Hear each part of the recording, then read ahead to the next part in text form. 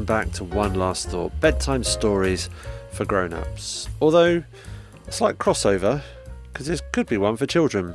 It's from a book that I read to my 8-year-old sometimes. 101 Awesome Women Who Changed Our World. Some wonderful people in here, leaders and activists, scientists and inventors, artists and writers, athletes and adventurers. And as next week is Ada Lovelace Day, I thought I would read about the mathematician herself. Ada King, Countess of Lovelace, was born in London, then Middlesex in UK. Her parents, the famous poet Lord Byron and mathematician Annabella Millbank Byron, separated 5 weeks after Ada's birth, so she never got to know her father. Determined to give Ada a good education, Annabella hired private tutors. Most of Ada's schooling was in science, logic and mathematics. Annabella believed that studying would keep Ada out of trouble. She was worried that Ada might have inherited her father's wildness. Lord Byron was always being involved in scandals, and Ada's mother didn't want Ada to follow in his footsteps. Ada met Charles Babbage at a party when she was 18.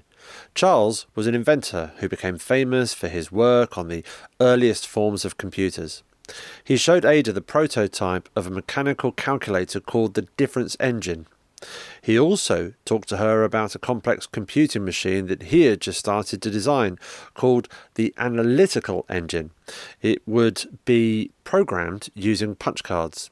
Ada was fascinated by the machine's possibilities.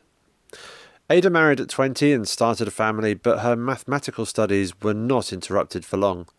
In 1842, the Italian mathematician Luigi Manabrea asked Ada to translate an article he had written about the analytical engine.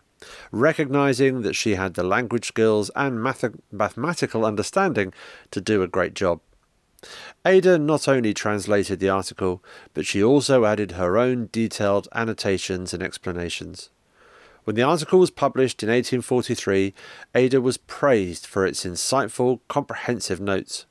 She clearly had a unique grasp of Charles Babbage's vision. Charles himself was in awe of her mathematical talent and ability to formulate complex calculations. Only a small section of the analytical engine was built during Charles's lifetime, but Ada's contributions are valued to this day. Her instructions to make the analytical engine solve problems are now considered the first programming language. A century later, in the 1940s, the English computer scientist Alan Turing referred to Ada's notes while developing some of the first modern computers. Ada died of cancer when she was just 36 years old, but her name lives on. Every year on the second Tuesday in October, people around the world mark Ada Lovelace Day in celebration of the achievements of women in science, technology, engineering and mathematics. Thanks for listening.